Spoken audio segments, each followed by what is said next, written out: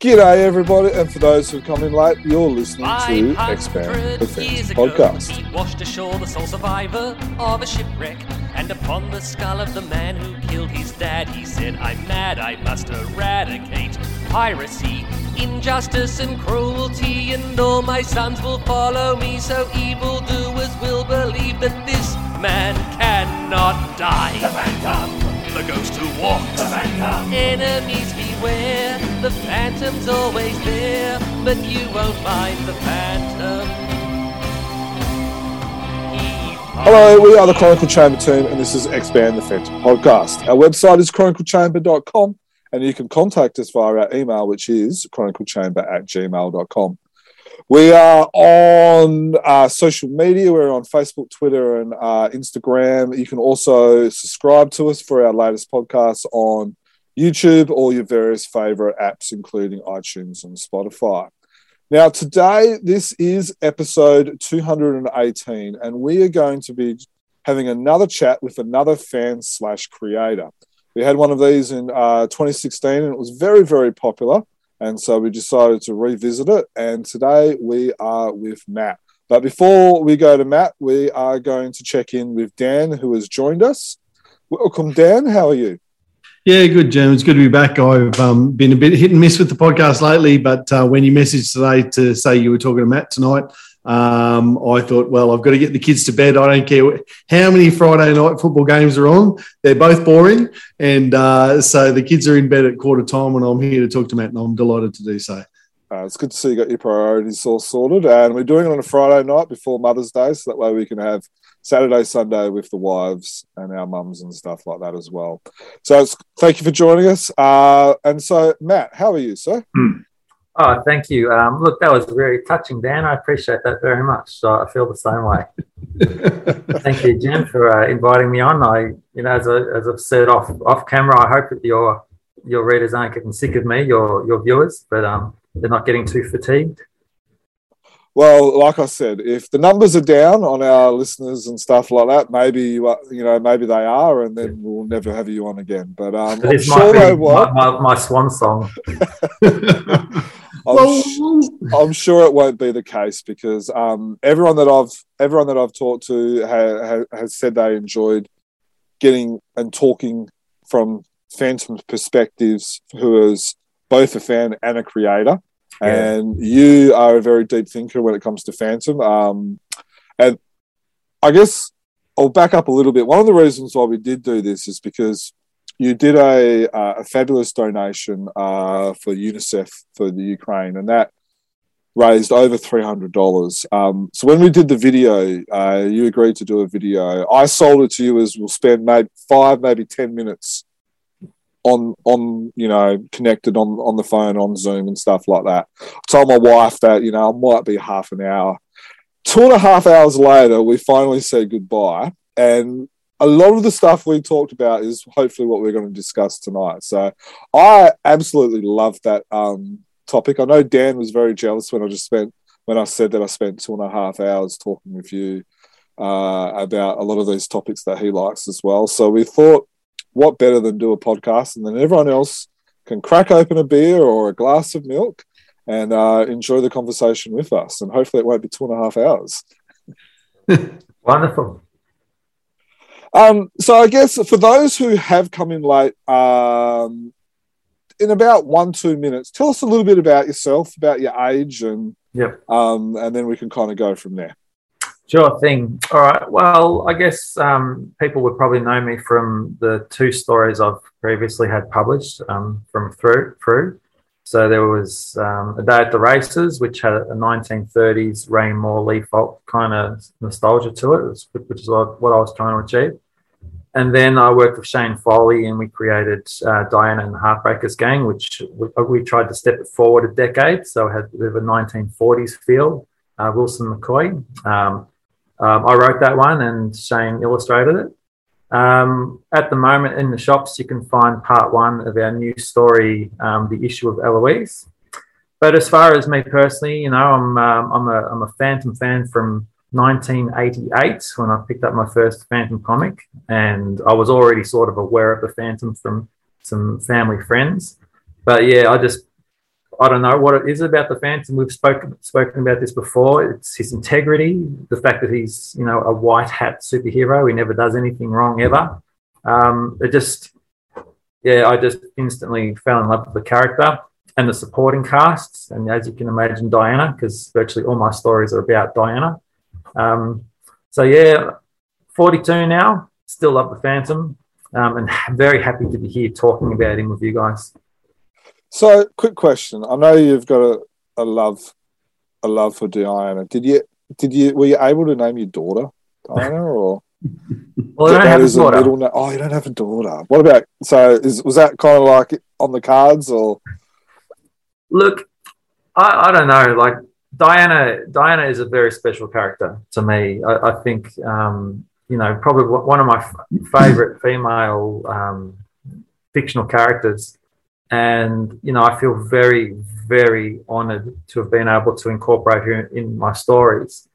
And, you know, when the opportunity came to write a Phantom story, it just it became a strong theme for me almost immediately. I want to write a really good Diana story where she doesn't just get kidnapped and she doesn't just appear at the very beginning and the end. I want her in it. And, you know, people who've read that story, the races, Diana is actually the main character in it. Like the Phantom kind of takes a back seat. He's still, you know, prominent in the story, but it is a Diana story. And then when opportunity knocked again and I had a chance to write my second story, I sort of fell into the same trap. Well, not a trap, the same area, same themes. You know, Diana again was front and center, and, you know, she was on the cover as well. Like Kit wasn't on the cover. Would I name my daughter Diana? I don't know. I think since Diana was created, we've also had Princess Diana. I think, but then again, like my son's Harry, and everyone says, "Oh, did you name him after Harry Potter?" No. Did you name him after Prince Harry? No. You probably don't want a Diana. With the issue with Heloise, is this because that's not a Diana story, but is this you looking to explore the younger generation of female character? Like yes, absolutely. And it's funny. I was thinking about what we might discuss in tonight's podcast, and I was thinking about my experience or my view on Kit and Heloise. And, you know, in the 80s and 90s when I was younger, I used to hate stories which had Kit and Heloise. I couldn't stand them. I didn't like the Phantom having children. As a teenager and as a child and a teenager, I found those stories really boring. You know, the Phantom goes to Eden and he's spending time with the kids and just so boring. And also the fact that they were babies for for decades. I just couldn't stand it. But now what Tony DePaul's doing with those characters, and now that they've grown up a bit, I just absolutely love them. I think that they're the most exciting thing about the Phantom at the moment. They are the future of the Phantom. They always have been, but now that they're older and they're having their own adventures. They're on the cusp of it, aren't they? Oh, this is a golden age for the Phantom, absolutely. So I really love them, both of them. We'll talk a little bit more about Kit and Heloise and the 22nd Phantom soon, because that is one of the subjects that I do want to talk about. So I got a question, because you and Duncan are very similar in the sense that you are exploring the mythos of Rex as well. Yeah. And the whole Misty Mountains and all that. So the obvious question is, are you on team Princess Alicia or team Captain Lara for who ends up with Rex? I don't want to have a fight with Duncan. You know, I love Duncan. I think he's fantastic. You know, when he and I chat, we chat hard. And, you know, I think we're big fans of each other. You know, we've got this mutual respect thing happening. And I've told you, I've actually said it on film in my review, that his story was my favourite story of last year, because he gets the Phantom. You know, he's a real student of the Phantom. But where he is way, way off is Alicia. Oh. Now, if you want to have Duncan is a terrifyingly large man as well. Yeah. I'm on Princess Alicia bandwagon. Oh yeah, Yeah. how dumb. I don't know. Maybe it's the blonde princess that gets me. Every man's dream. But but no, I don't know. Captain Lara just never did it for me. Yeah. Well, I'll put my hand on the table as Captain Lara as well because it's oppositional to Germ, which is important. but also no, just there's the thrill there, and it's a bit different. It's we always talk about the Phantom always being completely true and honest and honourable and all the rest of it. Surely Prince Rex can have a dalliance. Yeah, I just think as well, like Alicia is the perfect character for a writer to always get kidnapped and need saving. Mm. And Lara is the perfect character to always, kick butt and to be an exciting, character. And like Rex isn't going to be a Phantom. Rex stories, are often a separate sort of angle. So it doesn't really matter like who he goes with. And it doesn't impact on the Phantom legacy. But I just think like from a fan's point of view and from a storytelling view, I just think Lara is just loaded with, like interesting scenarios and yeah.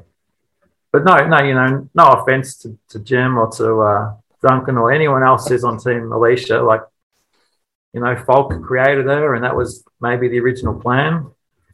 But yeah, I don't know. That's where I'm looking forward to next time you meet Duncan. Then after Duncan's listened to this, and well, it's funny because I wrote that story at the beginning of 2020.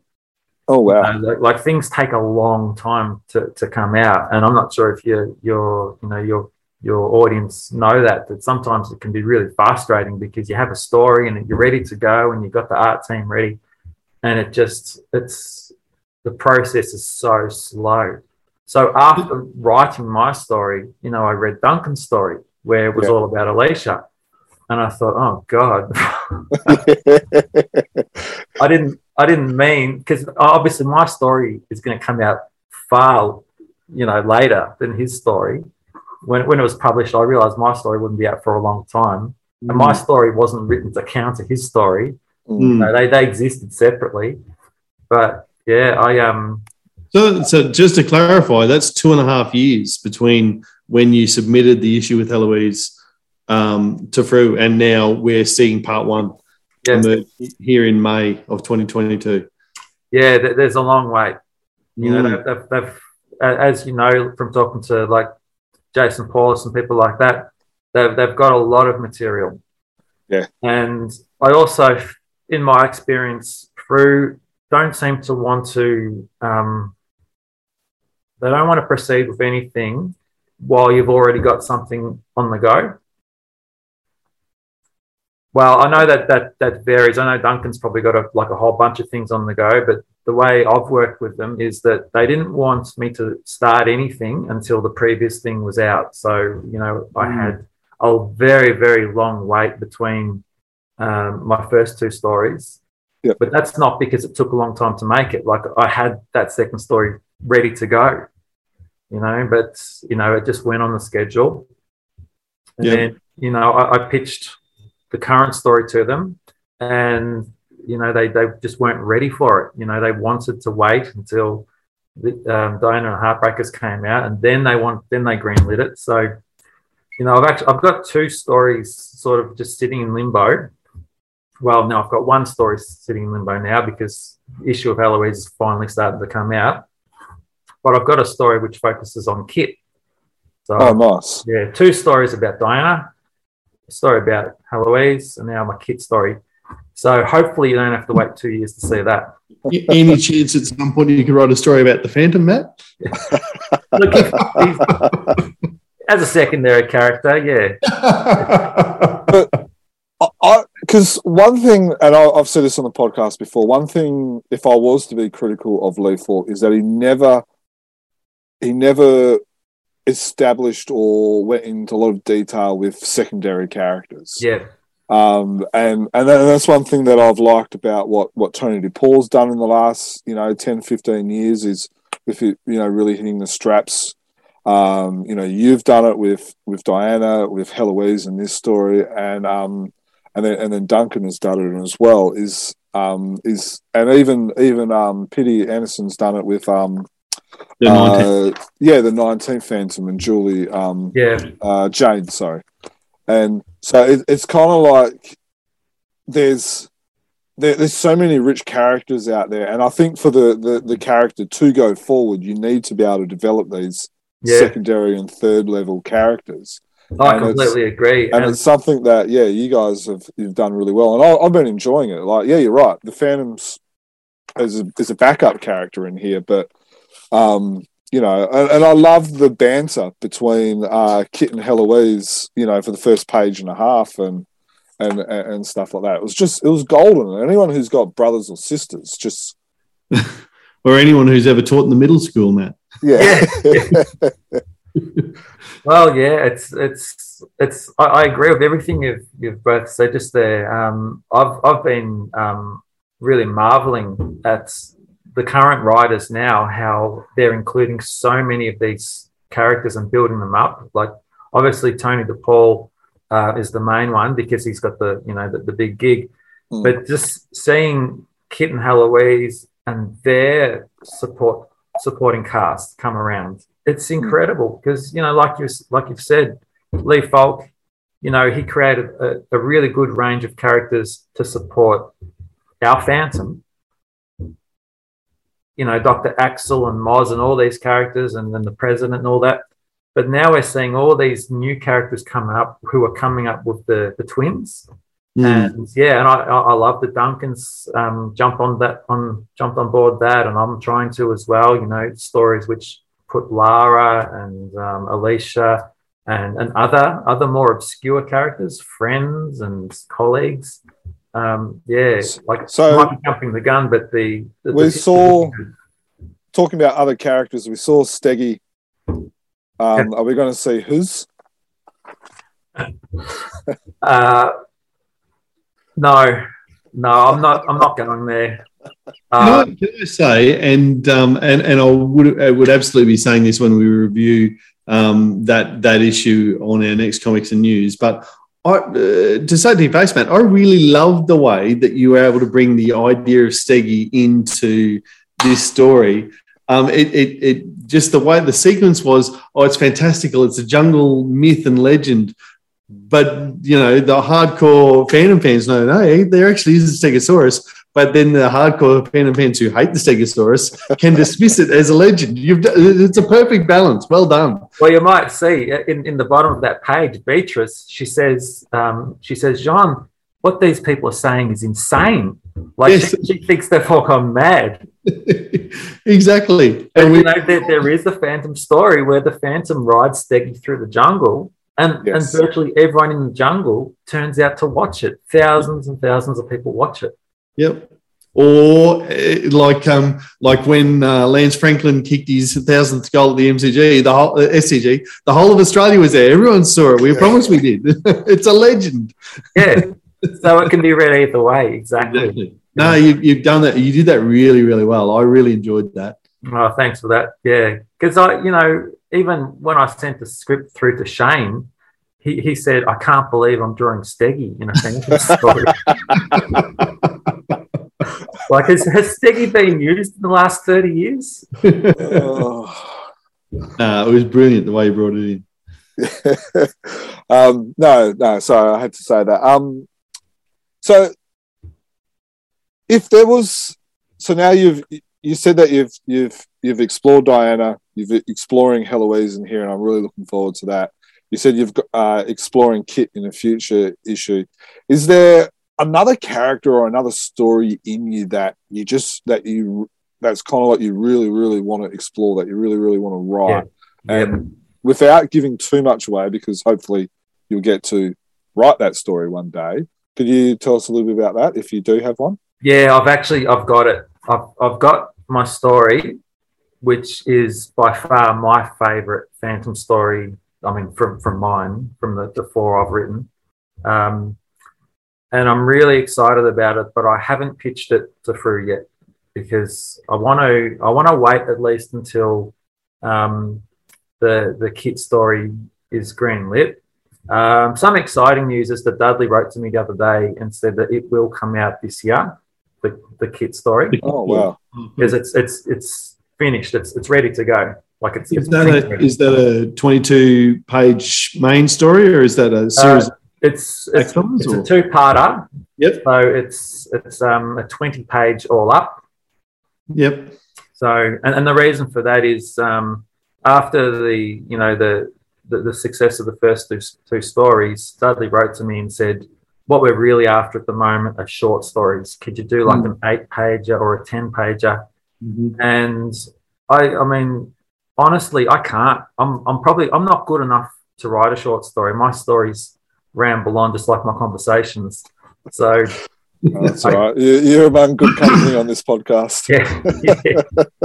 So that was back, at the end of 2019, basically, when he said, look, if you want to pitch something, keep it short. So, I tried, and I already had these two stories, the Halloween story and the kid story, but I serialized them and said, look, this could run over 3 issues if you do it in blocks of 10.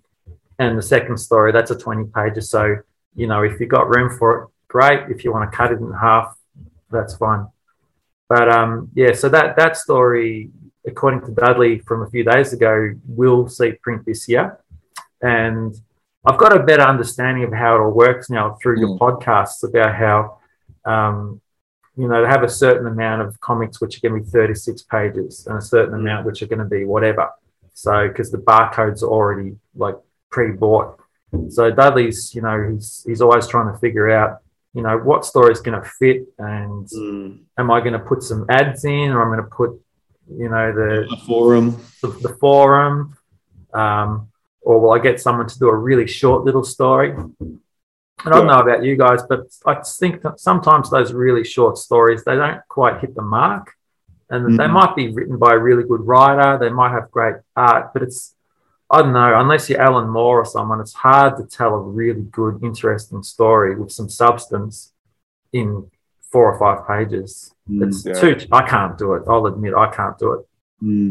I think that substance is the key part that you hit on there, because I've enjoyed the 3, 4, 5 page stories, but they're not substantial. Yeah, and it's no fault of the author either. Like they're good authors. It's just it's really hard to start something and conclude it in such a short space. So see, I'm kind of the opposite. Sometimes I like it, just as like I like a good going to Hungry Jack's and getting a Whopper or something like that, having a bit of a junk food sugar hit.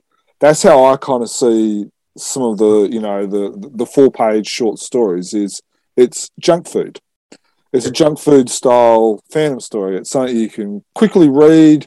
Yeah. You don't, you don't have to block out a half hour or an hour of your time, or go hide in the toilet while you read the latest Phantom comic so you don't get interrupted by the kids.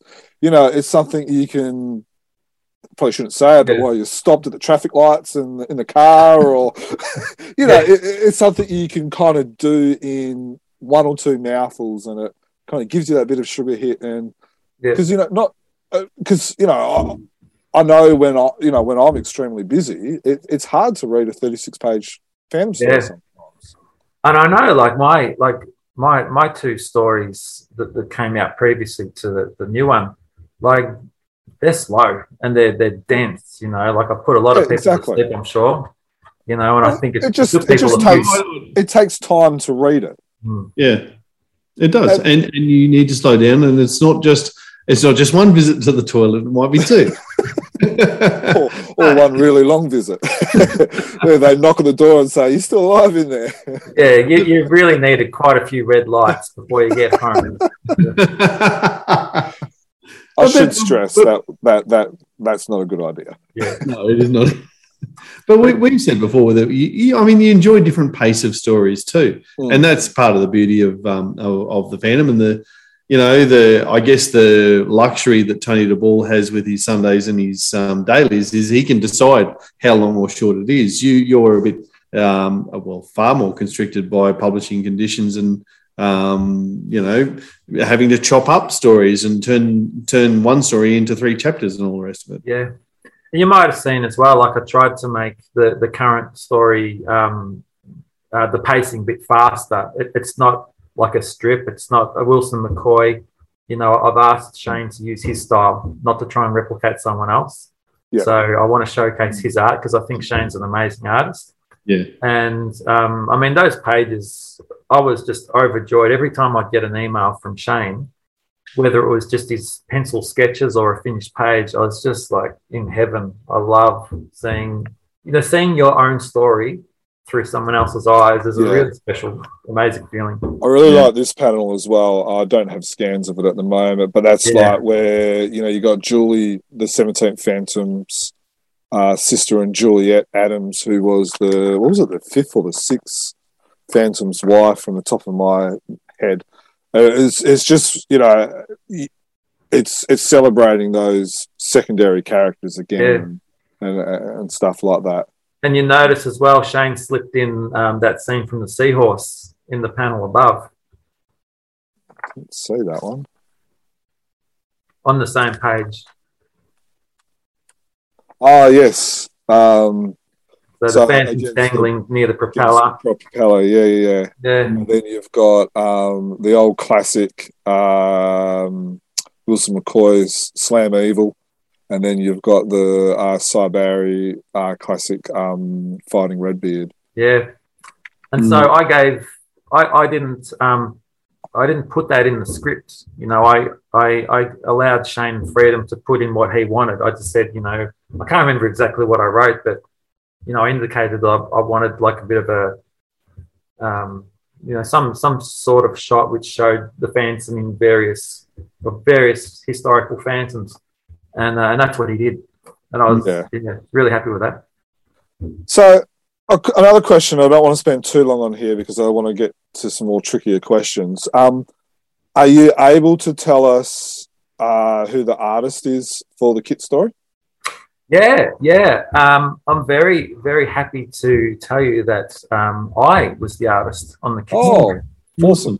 And that was a big moment for me because, I've had nothing but difficulty getting my stories published with King Features. The first story that came out with the Ray Moore style, that the feedback was that the art ranged from poor to fair. That was like as good as it got in their opinion.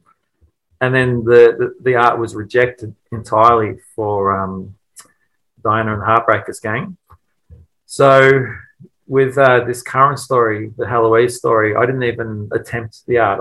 I got onto Shane and said, "Hey, let's make a comic." In fact, that whole thing happened in the podcast when I met Shane for the first time, and we said, "Hey, let's work again together." I think I got onto him immediately after that and said, "All right, are you into it? Because I've got an idea." Yeah, but the new story, the Kit story, I had another crack at it.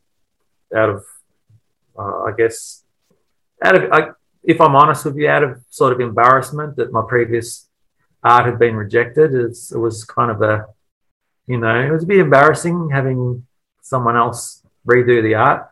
So I thought, for my own pride, for my own ego, I'm going to buckle down and try really, really hard. I'm not going to try and do a Ray Moore or a Wilson McCoy. I'm going to do my own style. Yep. And just pray that someone at King's doesn't hate it. And Dudley indicated the other day that it got approved. Oh, wow. Awesome. And that's the first one which got approved without some ordeal. Even the Halloween story had to have a few edits in it. Oh. That's awesome. Congratulations, mate. That's well done. Thanks. I hope when it comes out, obviously, whenever you put anything out, you hope people are going to like it. But this one's really special to me because it's not a Ray Moore imitation. It's my style. Yeah, no, that's good. Yeah. Oh, I'm glad I asked that question then. Dare I ask, and feel free to answer this however you like, but do you think that might have anything to do with the D word? One of the first podcasts we talked to you about was the demon. Do you think that has had anything to do with it? In what way, Dan? Oh, do you think the KFS might be prejudiced against you because of? Yeah. Of Look, I don't know. I don't know. I just maybe yeah. I don't think so. I don't think they're holding that against me. I think maybe I was just a bit unlucky. Maybe the editor didn't quite get what we were trying to do. Like if I dwell on it too much, I'll start to get paranoid and think, they're out to get me. I'm on the blacklist. Why they make things so difficult every single time. Yeah. But it hasn't been difficult this time. Yeah. And with the Heloise story, the feedback I got was that I'd made Heloise too teenagerish, if that makes sense. Yeah, okay. There was, like they said, you've got to change the way she talks. Heloise doesn't talk like that. She sounds too hip and too cool. And I thought, okay, it's a shame they saw it that way because, I think Heloise is hip and cool. I think she could be like a cool teenager. So I kind of had to go back and change her dialogue to be a bit more, I don't know, a bit more like straight, I suppose. Yeah, okay. And the first page where Kit was like razzing her up, they really wanted me to tone that down. They didn't like Kit teasing her. Yeah, right. So I sort of plan. I want to post the page as it originally was. Shane's actually lettered it the way that it originally was, and I want to put it out there just so people see it. And it's not to say screw you, the King features or anything. It's just so people can see how it originally was. And they can sort of make their own decision if it was too far or. I don't know. Well, with this podcast, we can include it on the page. Yeah, okay. Put it up on the Patreon and stuff like that. Yeah, please do. All right, Dan, you got any last questions about Matt as a creator from his stories and stuff? Because I want to get onto some questions. Go for your questions, Jim. All right, so a lot of these questions are similar ones as what we asked Duncan. And I think some of these questions are kind of like the harder questions, and I think every fan and I think every creator actually has an opinion that's slightly different to every single other person. So yeah. I really enjoy learning about people's opinions about these questions. So that's where I've been really enjoying this little mini series of podcasts that we've been doing. So you're a teacher. For those who don't know, you're in your early 40s, if we can call it that. You've got, how old are your sons? I've got a son in year 7 and a son in year 8. Okay, so they're kind of like the prime target audience for the Phantom, right? You deal with a lot of kids that age. Yeah. I know Dan and Stephen do as well. So what are your thoughts on how can we get new readers and new fans of the Phantom? Yeah. Is it as simple as a TV show / movie, or is there more that we can do? And what can the publishers do, but then also what can KFS do without getting yourself into too much trouble, getting yourself blacklisted, of course. Getting re-blacklisted. Yeah. Well, I think the obvious answer is the exposure that would come from a TV show or a cartoon and a movie. But I'll just take it back a second. I am a teacher, and I've been lucky enough to create my own Year 9 elective called Comics 101. And the kids, the students are exposed to different types of comics, with superheroes, slice of life, all sorts of different comics. And they create their own comics, they read comics, and they create and they draw their own comics. And I would have liked that subject at school. That sounds awesome. It's fun because the kind of kids that it attracts as well, because it's an elective, you get these fantastic kids. Some of them are really into comics. Some kids don't know anything about comics, but they like cartoons. But I always, I show them pictures of different superheroes, and the character who they never know is the Phantom. And it's sad. Or they say, oh, I think my dad used to like the Phantom, or, oh, my grandpa's got a pile of those. But I say, have you ever read one? No, they haven't. So kids, they can identify DC and Marvel characters and some of the Image characters. And I was a bit sort of surprised because I thought the Phantom still is in newsagents. Kids would still see it. But then, what kid goes to newsagents these days? Or if they're in the newsagent with their parents, they're looking at their phone instead of at the shelves. Yeah. Well,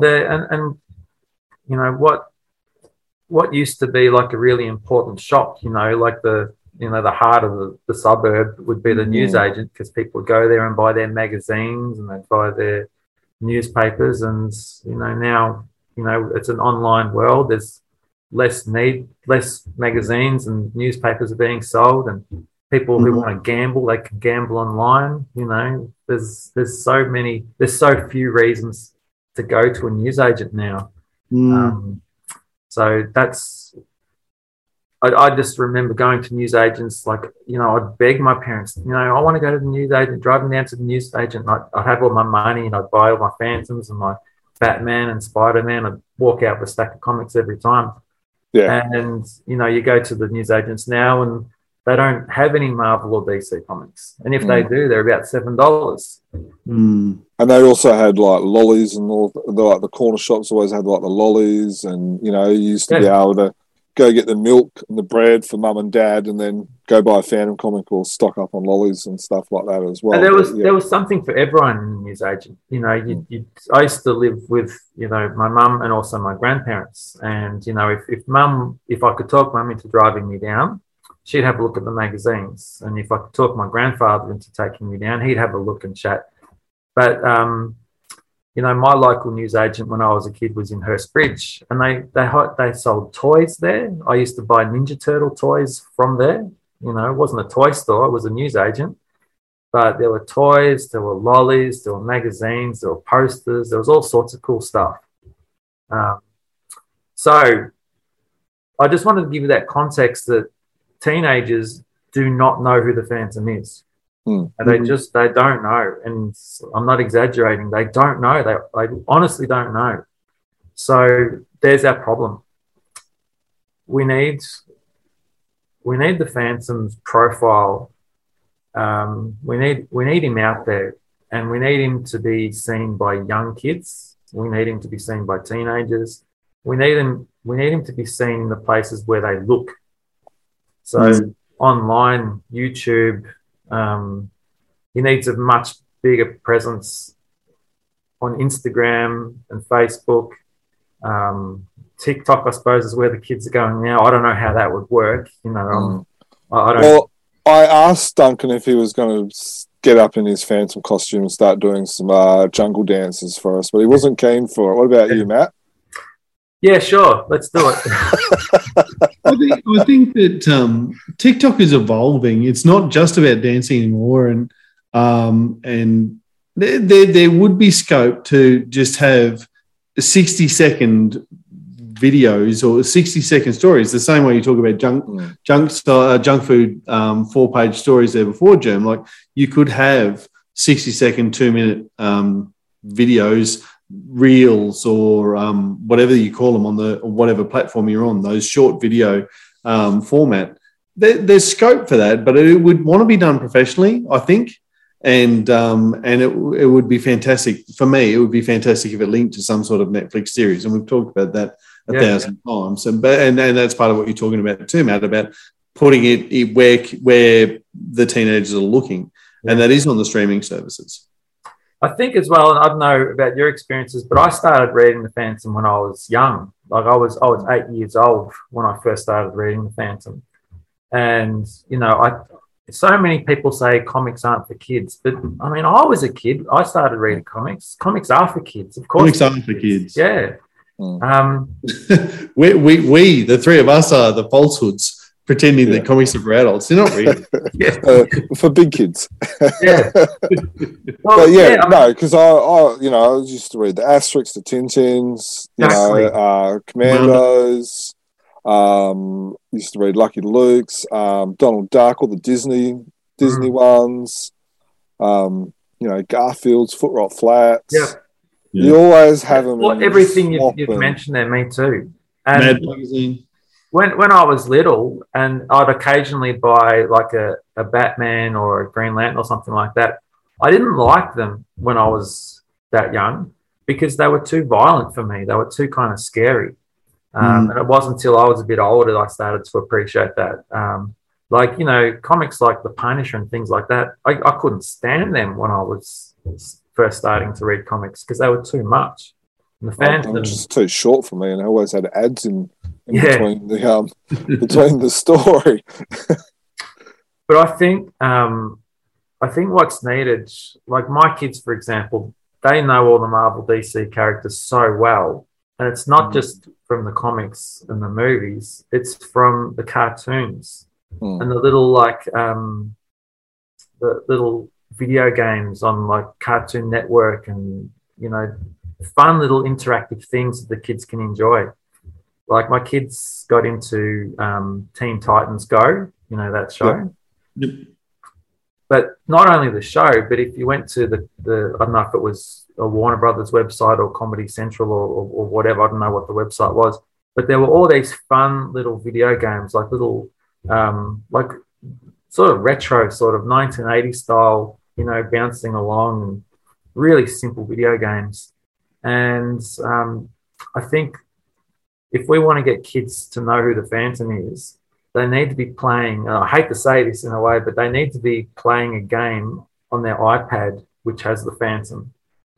And I think as well, the way that you're going to get the little kids is to bring back something fun and exciting and bright and colourful, like Defenders of the Earth. So you've got I love Defenders of the Earth. Because my oldest, she's watched the whole 65 episodes of Defenders of the Earth twice. I started watching it with her, and then she just left me for dead and just like, no, sorry, Dad, I'm watching it. And she's watched the whole series twice. She knew the song. She would dance to the song, do the little skull mark, and did she like Jenna? Jeddah, yeah. She really liked Jeddah. Yeah. So I think that's key to understanding what the kids want. The kids relate to teenage characters, young, exciting teenage characters. And who have we got in the Phantom at the moment? It's Kit and Heloise. Like Kit and Heloise, I think, are the key to bringing in a younger crowd and keeping them as well. Interesting. So Defenders of the Earth, which has Kit and Heloise in it. I mean, I don't know, maybe they bring back Defenders of the Earth and have Jeddah in it. Maybe it's that same, sort of slightly alternative universe, because that can work as well. Like if you think about the massive difference between all the Batman cartoons and shows and Teen Titans Go, they're different. They're entirely different sort of universes, but the characters are the same. So you've got some fun little short character-based cartoon, lots of bright colours.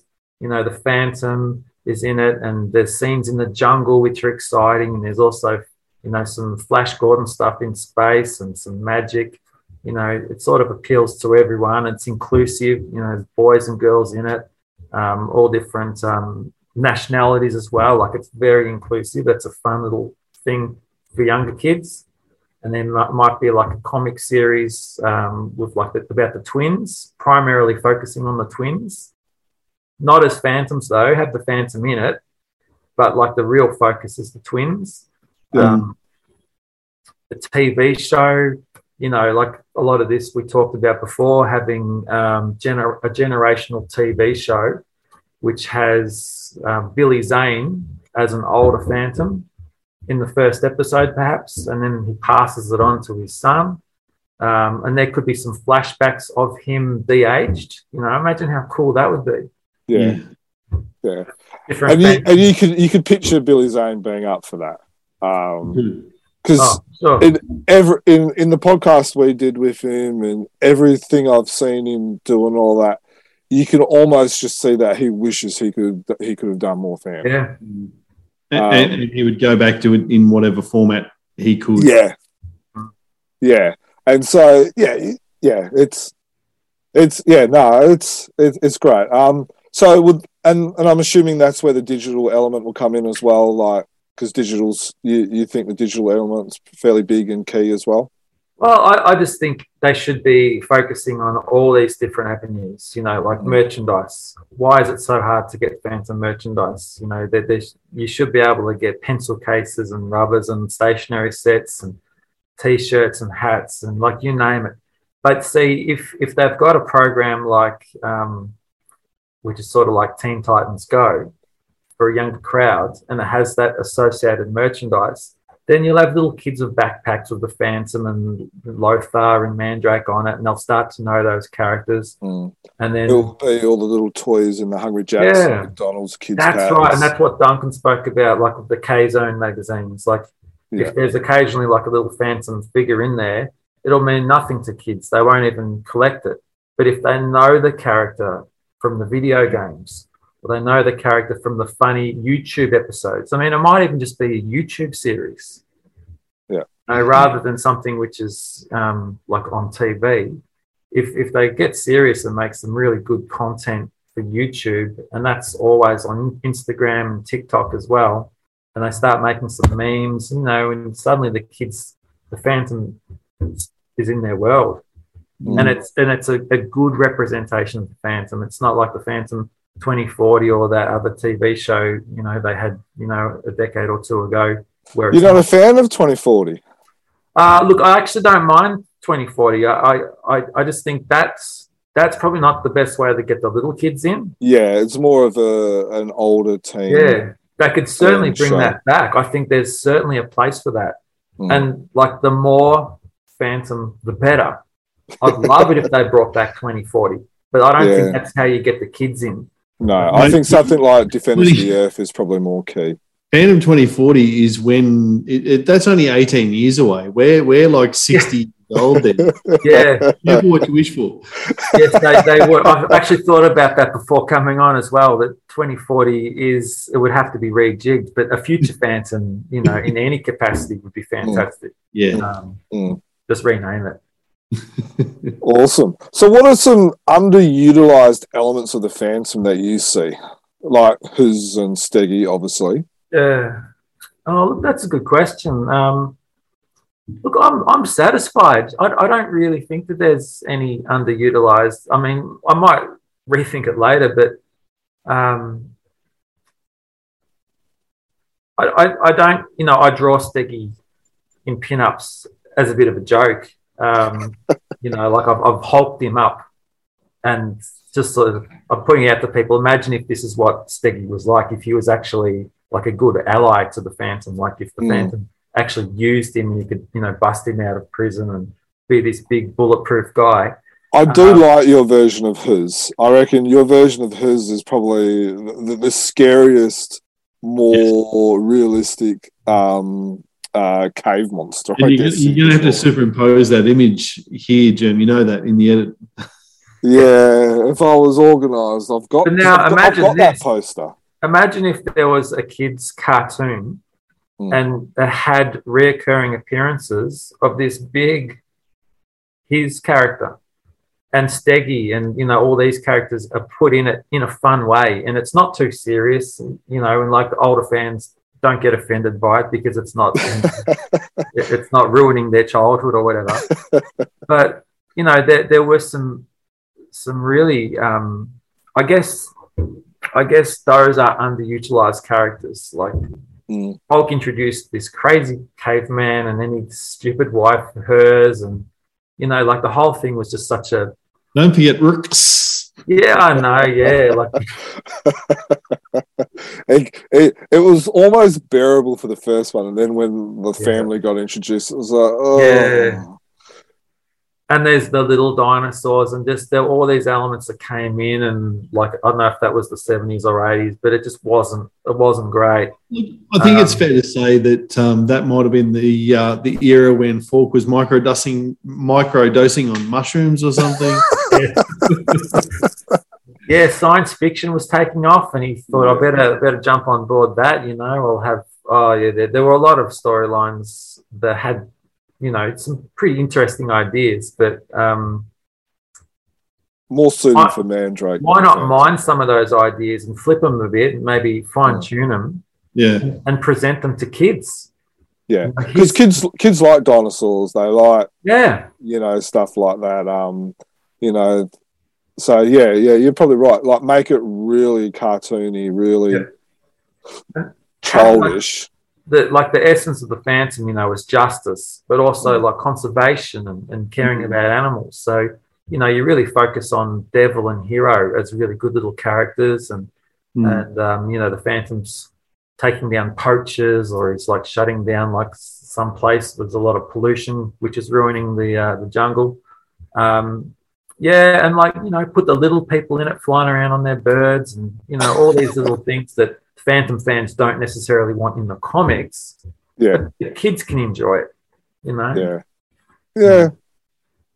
No, you've got to imprint it on them at some point, don't you? And if that's if your target audience there is your 5, 6, 7, 8-year-olds, and then as they get older, the stories grow and adapt for them. And they find that in the comic books.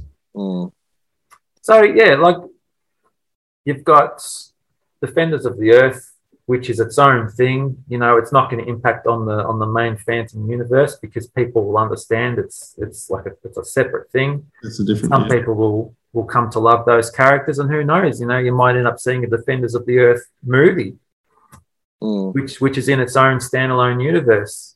Like the new Batman movie is kind of proof of that, and the Joker movie, they're unconnected. They tried to do the Marvel thing and have it all connected, and DC just didn't work out for them. But they're soldiering on. They've still got a massive moneymaker in Batman. If only the Phantom. I tried watching that, but I couldn't see it. It's just too dark. Oh, the Batman? Yeah. No, I haven't seen it yet. It's very dark. You got to bring a torch along with you to be able to see anything. All right. Big question. Big question. Probably the biggest question of any Phantom fan. And there's no sitting on the fence. Okay. Hello, Steve. What side of the fence are you on? Falkism or the modernism? Or postmodern Falkism? Well, where would we be without Falk? I've got to go with Falk, but to a certain extent. Like Falk up until the late 40s, pure gold, and then things weren't all that great for a while, and then Cy Barry came in and everything got good again, and then started to decline. So I don't know, can't I sit on the fence? It's not fun saying and just sit on the fence. Yeah. But I mean, Falk's long gone as well. Those original stories are the closest to me. Like I love, as you all know, if anyone's read my stories or heard me talk before, I love the 1930s Phantoms more than any other period. But what I'm seeing come out from Tony DePaul is just amazing work, and he's doing things entirely different, and he's kept the same ethos, I guess, the same elements, the important crux of what the Phantom is. But he's, he just, you can just see, he's got a long game. He's planning ahead. I'm really excited to see what he does, and the way that he's brought Kit and Heloise to the forefront has been outstanding. So yeah, I can't sort of.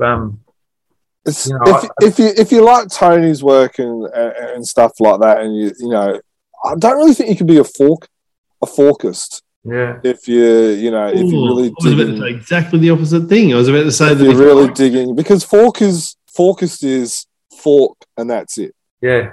Well, I can't be a Fawkist because I made up the word. I can come up with the terminology of it, Dan. Well, I've got Phantom stories out, and I'm not folk, so I can't be a Fawkist because I'm not folk. Oh, but I think you're right within the Fork universe, and I think you make deliberate efforts to do exactly that. So I think your writing. I think your writing is in the Fawkist universe, and Germ's definition is too tight and too constraining, and we need to loosen up the reins. Spoken like a true postmodernist. Yeah. Well, that's the bit. I am a bit confused by the question. I'm not really sure what you're asking me. Like Falk's gone. Like his legacy stands. You know, it has its strengths and its weaknesses. I do think that every new writer coming along, they should know their stuff. Yes, like that's why, to me, Duncan's probably my favourite writer. Definitely my ultimate. He is my favourite local writer by a mile because he knows his stuff. He's done his research. You know, Tony DePaul is so good because he knows his stuff as well. So, you know, it's the whole thing of standing on the shoulder of giants. Lee Falk created this fantastic character. He created this amazing back catalogue of stories, hits and misses. But yeah, someone that comes along and diverts from that is disrespecting the entire thing, in my opinion. But that's not what modernism or postmodernism is. It's the terminology from a Phantom perspective is that you're building on Lee Falk, where a Fawkist is fork and that's it. Okay. Yeah, well, I guess I like writers who are sort of like revisionists. You know, like I like artists who push ahead forwards, but they respect the past. Yeah, and you know that's certainly what I try and do. I look at things from Phantom lore and incorporate it, even silly things like the Stegosaurus. But to me, Falk's strength was creating the personality of the Phantom, and that, you know, if someone doesn't get that right, I'm not interested. Well, I'm still interested, but I don't enjoy it as much. Like when the Phantom does things which I can't imagine Lee Falk's Phantom doing, I think that's not the Phantom. That's someone else. Like, dare I say it, at the back of the Frew page where the Phantom's drinking venom to make himself like a Frankenstein. Yeah, look, you know, but you know, Andrew's got his style. You know, I know there are a few issues in that story that you weren't particularly happy with, and they, you know, like they stand out, don't they? Because we've got this idea of the Phantom and what he does and what he doesn't do, and when a story comes along and there's something like that in it, it just kind of like it takes you out of the story for a minute. Like it's like you think, oh, hang on, what's going on? That's not the Phantom. But, you know, I'm not saying that to discredit anyone else. You know, this is just my feeling. Yep. No worries. So another hard question. I'll say something which might surprise you as well. Like there's certain parts of the folk lore which I don't necessarily like. Okay. Tell us more. And they've become so sort of ingrained in the Phantom. Like, and this will be a biggie, you might not like me after this, but the Phantom not drinking alcohol. I don't see that as a really important thing. You know, I can't imagine why the Phantom wouldn't drink alcohol. Maybe when he's on duty, sure. But at all, ever, you know, like at home with Diana in the Skull Cave enjoying some nice wine. Is that such a bad thing? He's ransacked so many pirate treasures. Surely he's enjoyed a nice bottle of rum at some point. Yeah, and also is that a decision of the current Phantom, or have all the Phantoms been like that? Like I read stories now about previous Phantoms who don't drink, and I think, well, why aren't they drinking? It's kind of like the Phantom killing as well. Like, I don't want the Phantom to be killing people non-stop. I don't like it when the Phantom kills people. But there are stories where he does, and some people are very rigid about, the Phantom mustn't kill.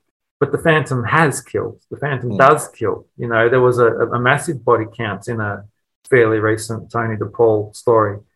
And it was handled well because the Phantom felt really bad about it, that he was he was in that situation. Previous Phantoms, it's easy to portray them as killing because they came from different times. I don't plan, I'm not writing a story where the Phantom kills anyone, but I don't think that idea should be off limits completely,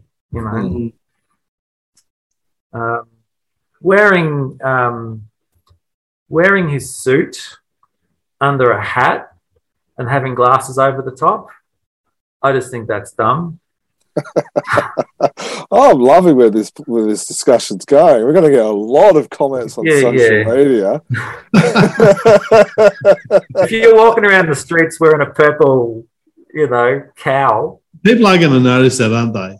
And they're going to notice. We've seen it in fan films and that sort of thing where they've tried to get away with it. You just can't. Yeah. So should it be like in the movie where he takes his cowl off and still wears the sunnies? Yeah, for sure. I like the way that actually the first time I ever saw Mr. Walker was in The Beanstalk, the Hans Lindahl illustrated story where the Beanstalk is this amazing story. Yeah. And that was one of my first ever Phantom stories that I ever bought. And Mr. Walker is in it, visiting the prison. And you can see his ears, you can see a bit of his sideburns, you can see the back of his head and his hair. And, I thought that was really cool. I thought, so the Phantom actually does like go undercover. Like he's got, and I didn't realize that the Phantom had like a different identity. And then later in the same comic, he's wearing his suit under the hat and jacket. And I just thought, that looks so stupid. Who's he trying to fool? I was only 8 years old and I thought, that's dumb. And then I realized that's a big part of the Phantom history, he always used to do that. Like right back in the day, he'd have a cravat on, which I think are horrible. And his glasses over the top, or they slid in. It's hard to kind of see. So Paul Ryan updated the Mr. Walker alias with the baseball cap and the bomber jacket. Do you prefer that than the old trench coat? Yeah, I do. But I think it's got to do with the Phantom timeline as well. Like, some people see the Phantom as a character from the 30s, and I do. I always see the Phantom as an older story. But, in a contemporary world, would the Phantom be wearing a cravat and a big, massive trench coat and a hat? No way. I still like that look. I like the classic look of the trench coat, but it's very dated. Yeah, very dated. It was dated in the 40s. Yeah. Let alone in 80 years afterwards. Yeah. I actually quite like what Jeff Weigel did and Tony DePaul working with him, obviously, in the latest Sunday, where the Phantom doesn't actually have a uniform to be the walking the streets as an ordinary man. He could be anyone. He looks like a delivery driver. He looks like a pizza. Yeah, he's in a suit walking past. He's a businessman. You just don't know who he is. And that makes a lot of sense. That's a thing that you could imagine the Phantom doing. And to me, that doesn't take away from Lee Falk. It's just it's a new idea which makes sense. So I'll go with it. So does that mean he has like a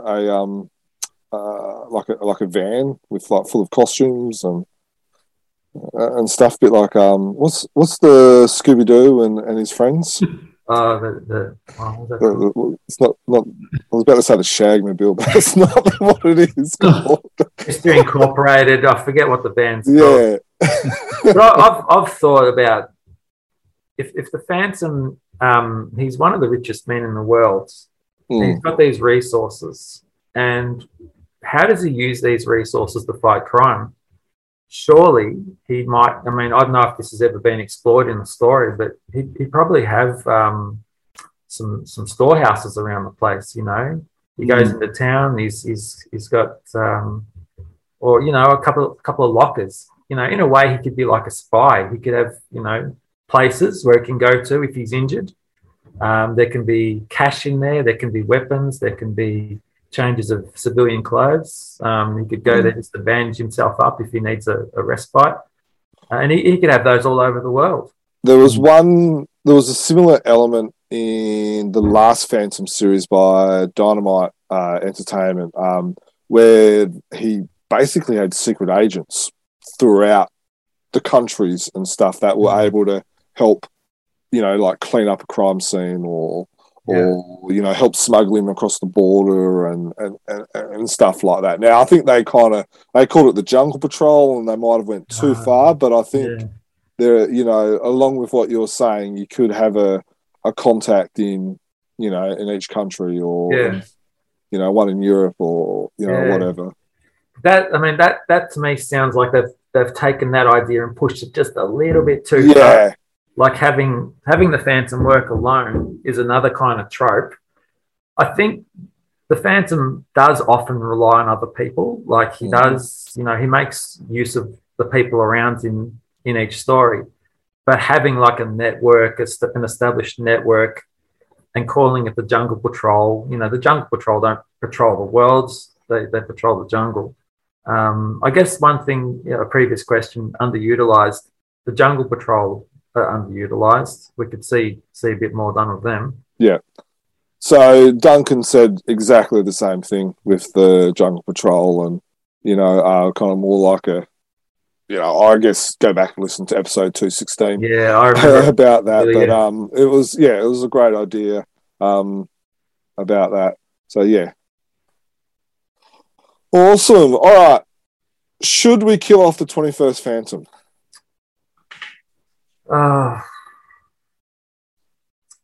There's one person that could do it, I reckon, and it's Tony DePaul.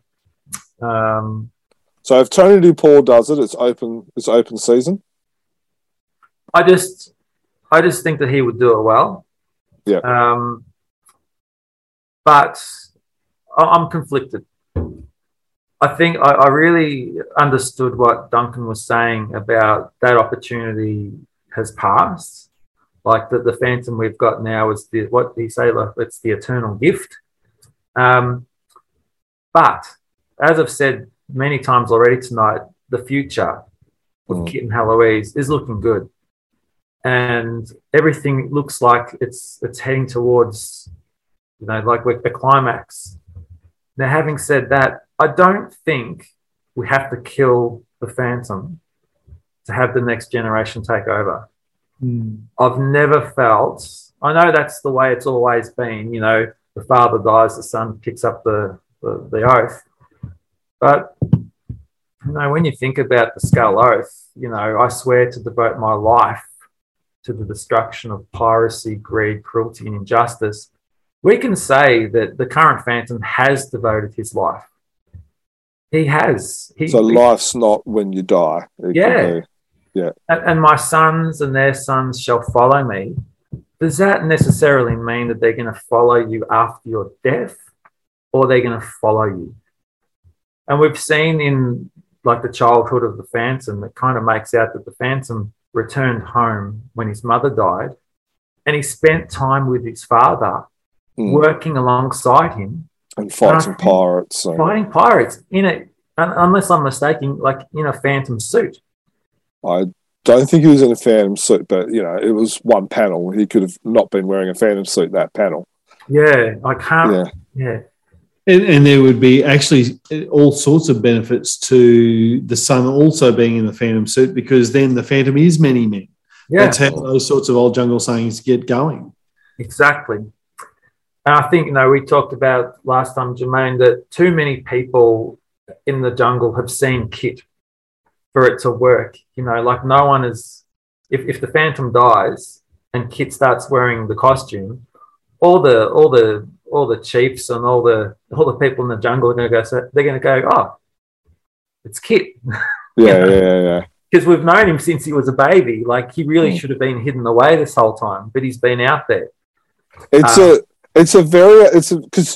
on the one hand that makes perfect sense, but on the other hand, you know, if you're going to be the friend of the jungle, you have to be around, knowing the people, and stuff. And I'm not sure whether you put on do a Batman and disguise your voice and go, "I am the Phantom," but the kids have to be around to be able to know the jungle, to be able to know. They have to know their the language, network. Yeah, they have to be there. So but and I know it's just a comic; it's not real life. But I guess my point is, I don't think we need to see the 21st die to have Kit and or Heloise become the Phantom. And in fact, I'd much rather see those two suit up and become Phantoms with him, and then he can bow out gracefully and not die. Because why does he have to die? I want him to see his grandchildren. So does that mean we are going to see, obviously not in our life, but in comic years, we're going to see them continually to age? So in another 5-10 years, we are going to see Kit and Heloise swear the oath, the 21st retire, and then we can kind of like reset. Because I think the problem is that we keep resetting the timeline. Yes, and the problem. And it's a problem. But if we have the passing of the mantle, you can kind of like go, okay, so Kit and Heloise took over the Phantom role in 2025. Yeah. You know, so, you know, that means they were born around 2000 or something. That's their birth date. And then you can kind of have, then you can kind of push and spread out every other past Phantom. They were born in 1979, Jim. Yeah, I know that. But you can't have what does that mean? The 79, that's 8. Yeah, the same age. That'd be 43. You can't have a 45-year-old take over the Phantom. It's a tricky situation. And I know, like, having read what Tony DePaul said, he doesn't seem to want to do that. I don't think he likes that idea. I love that idea, and I've talked to you guys about that before. But I also concede what Duncan said, that maybe it's too late. If Falk had have done it from the start, it would be fantastic. I think people would grow up loving their Phantom and mourning him, seeing the new one come up. I think there'd always be this sense of tension. Like, even now, like with Tony's writing, for the first time ever, like, you get the feeling that the Phantom could die. There is this tension that things are real. Like, these kids are ready. They're at an age where they're almost ready to take it on. So is this going to be a tease? Tony's a big tease. Been doing it for about 4 or 5 years now. Yeah, because you had the Curse of Old Man Moz, where Old Man Moz sees him die by the bullet in the back or something like that. So, he cheats death there. And we're like, okay, we saw that happening. But then in the current storyline, it's like, well, is he teasing us again? Are we just going to have this storyline for 4 years and then see him die? Or, are we now going to see 2 different timelines?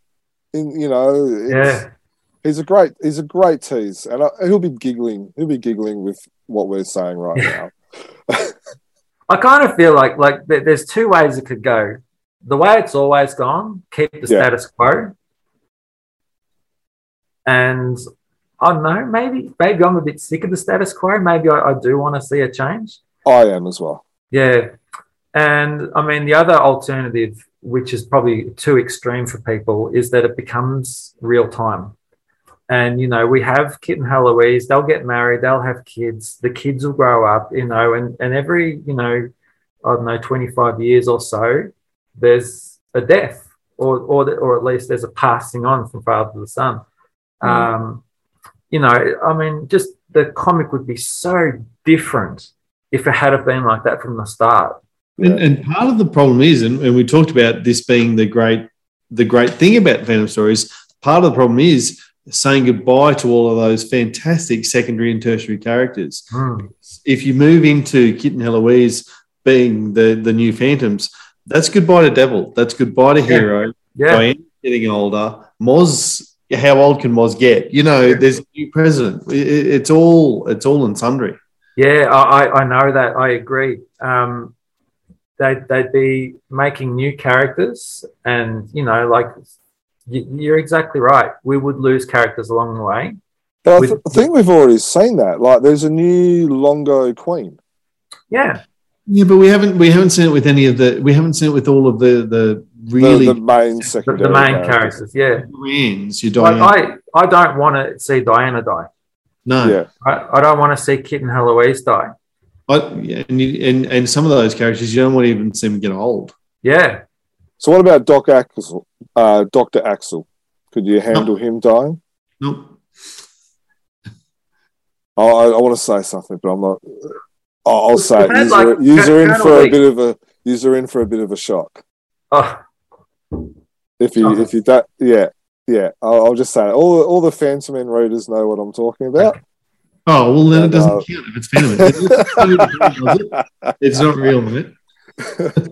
There've been some terrific characters who've died, but they've mainly been like Archie, and he wasn't ever a folk character. But those stories hit, they hit you. And like if you did have a story, like there was that story where the Phantom almost put down Hero because Hero was injured. Hero's death sentence. Yeah, and you see like the tears coming down. Yeah. Oh wow, this is intense. But he's not going to kill him. Yeah.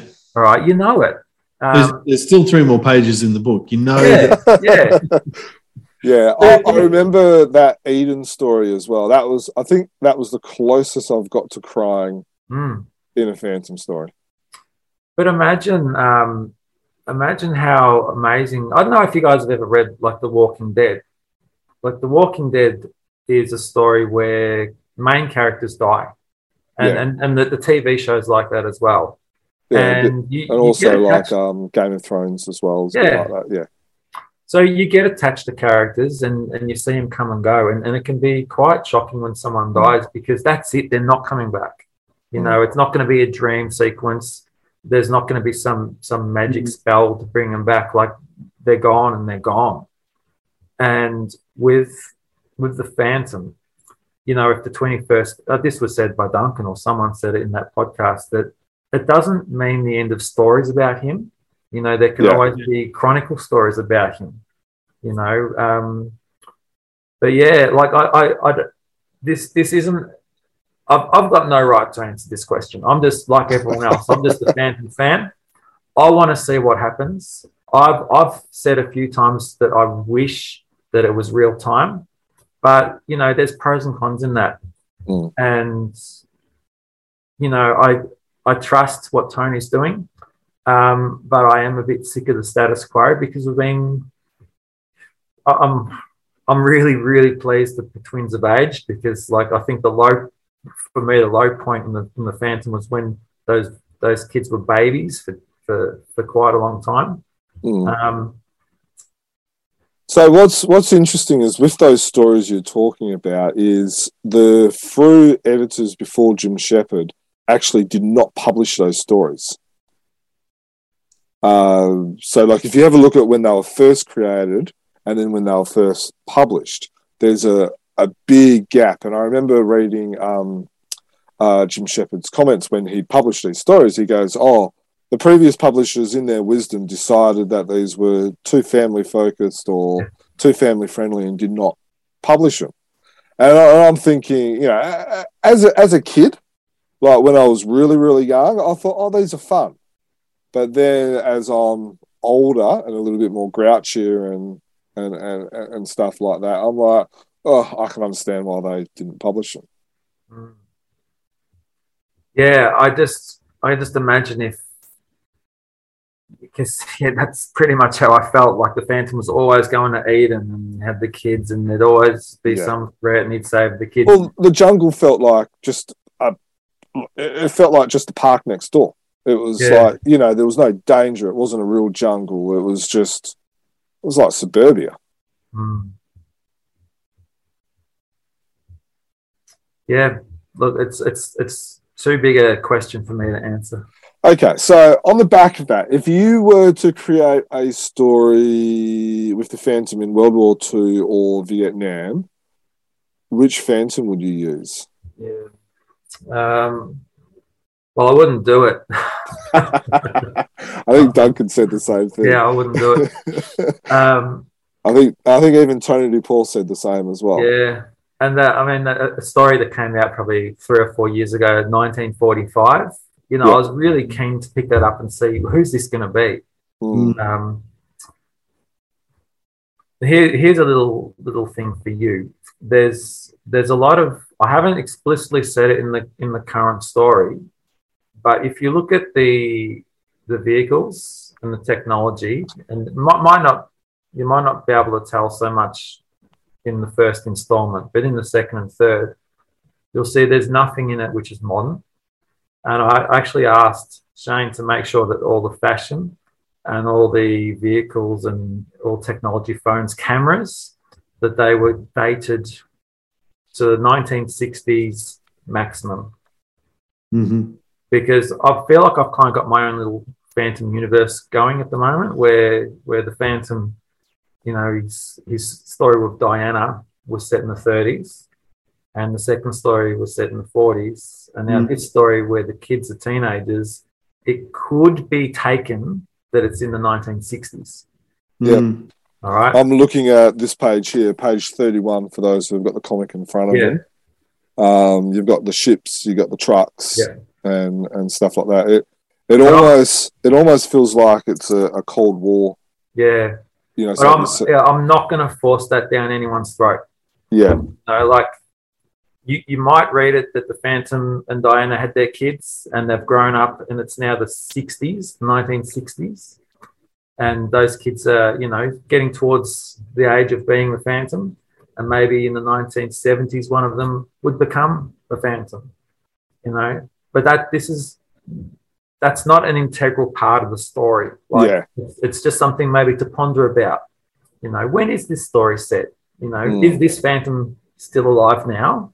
But do you think that's part of the problem that we have, is that every creator, and this is not having a go at you, but every creator has an opinion of where the Phantom is set. Like you're thinking, okay, so this is the 1960s. You know, Tony DuPaul's same age kids as what you've got is definitely modern, because they're you know, Heloise is fighting the Nomad in a Gulfstream jet, and you know, Heloise is very active on a mobile phone, and you know, and all that type of stuff. So do you think that is a problem that we have, where creators are, and I will use your words, I hope you don't mind, but creating their own little universes? Yeah. No, I don't think it's a problem, although I do get a bit annoyed when like I've tried not to push that on people, like that's you might just look at the cars in that town and think, oh, they've got old cars, you know. And that's what I did.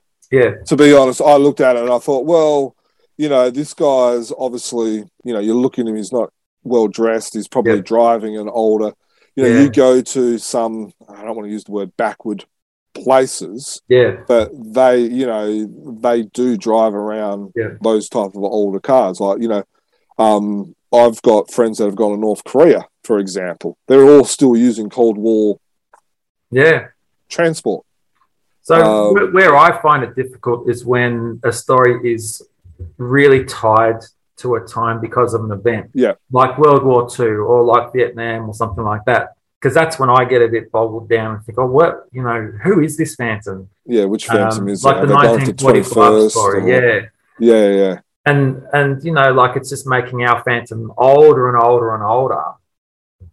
And if he's a contemporary Phantom, then maybe, is he still the 21st, or is he, now like the 24th? Because we're making his father really, really old, or his father really, we're really stretching. old. Yeah. And that's where we talked about before. We almost need just that moment where it's like, okay, boom, now we're into the 22nd Phantom. Yeah. So then we can go, okay, so the 21st Phantom was 2022 to, I don't know, swore it in 1980 or 1985 or something. And then we can kind of move every other Phantom. Yeah. Do their that'll drive me bananas as well. That approach will drive me absolutely bananas, because if we now have a different Phantom in the 30s, well, to me, like the 21st Phantom is the 1930s. Yeah, exactly. And Falk set it up with the Phantom Goes to War, or the Inexorables. The 21st Phantom was well and truly in World War II. So yeah, I don't know. This is one of those. I'm starting to get old enough to go, it's just comics, guys. Just set it wherever and don't stress too much about it. We've been here for almost 2 hours. Why are you still with us if it's just comics? Yeah. But it's exactly true. It's something that we shouldn't spend too much time thinking about. Enjoy the stories as they come out. But it does bug me a bit when you get a story where the Phantom was a child during World War II, like Eden, for example, in the story Eden, that shows him as a boy growing up with Archie, and Archie was killed by Nazi soldiers, and then we see our Phantom fighting the Japanese. Yeah, and we see a Phantom in Vietnam, and then we see a story called 1945, and it's not our Phantom. Featuring the 19th. It's just all over the place. So yeah, I would personally, stay away from putting the Phantom in a specific time. Yeah. And if I get an idea for a World War II story, I don't know what I'll do with it. I would avoid it in the first place. I'd go back to previous conflicts and previous things like the European stories. But even they're going to become outdated and wrong. Like if we've still got the 21st Phantom in 100 years. Yeah. Well, and we say 400 years ago, but is it 400 years ago now, or is it 500 years ago? Almost 500, isn't it? Yeah. All right, I think we'll sit on that one. We're not going to solve that problem or world peace in this podcast, but some very deep thoughts. If you're a listener and you're shouting at the podcast, shouting at YouTube, make sure you leave us some comments. We're on social media. Hang on, I'm going to sneeze. Let me get rid of that. So make sure you leave some comments and let us know if you agree with. Just talk. It's just a couple of guys talking about a cartoon character. Yeah. Let us know if you agree with Matt, Dan, or myself, or think we're off our, we've gone off the deep end or something like that. Give us your thoughts. We love that. Now we'll have a couple of fun ones, I think, as we wrap up. I should say, first of all, I've heard some news about upcoming guests in some conventions. Did you want to tell us a bit about that briefly?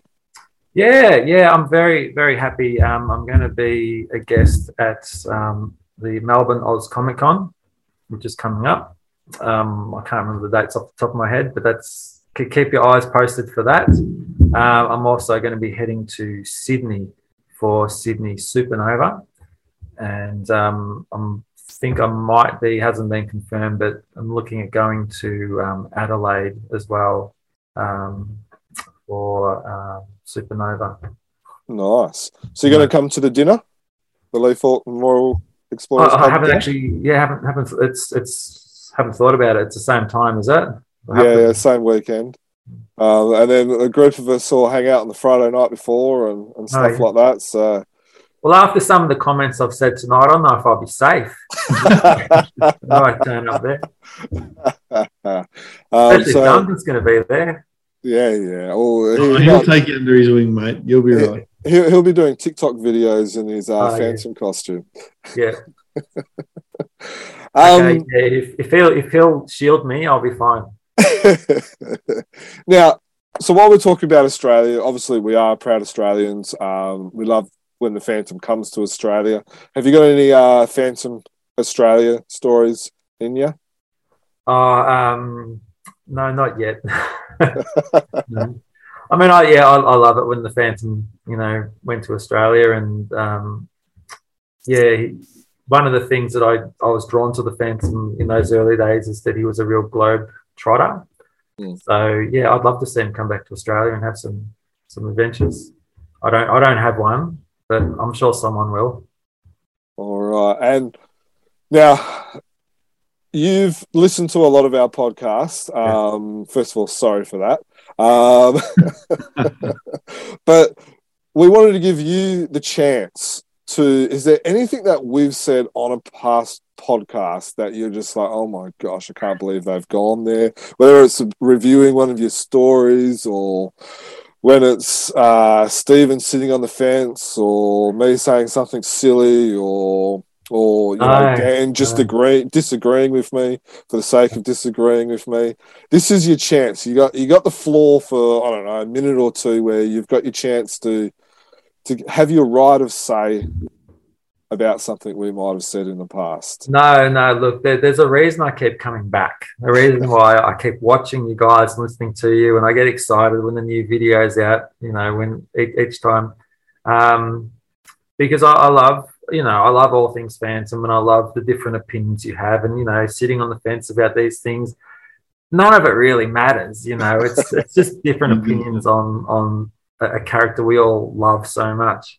So, yeah, I love seeing what you guys think about everyone's stories, whether it's mine or Duncan's or Jason Force or Glenn Lumsden or whoever. I'm always keen to get your opinions.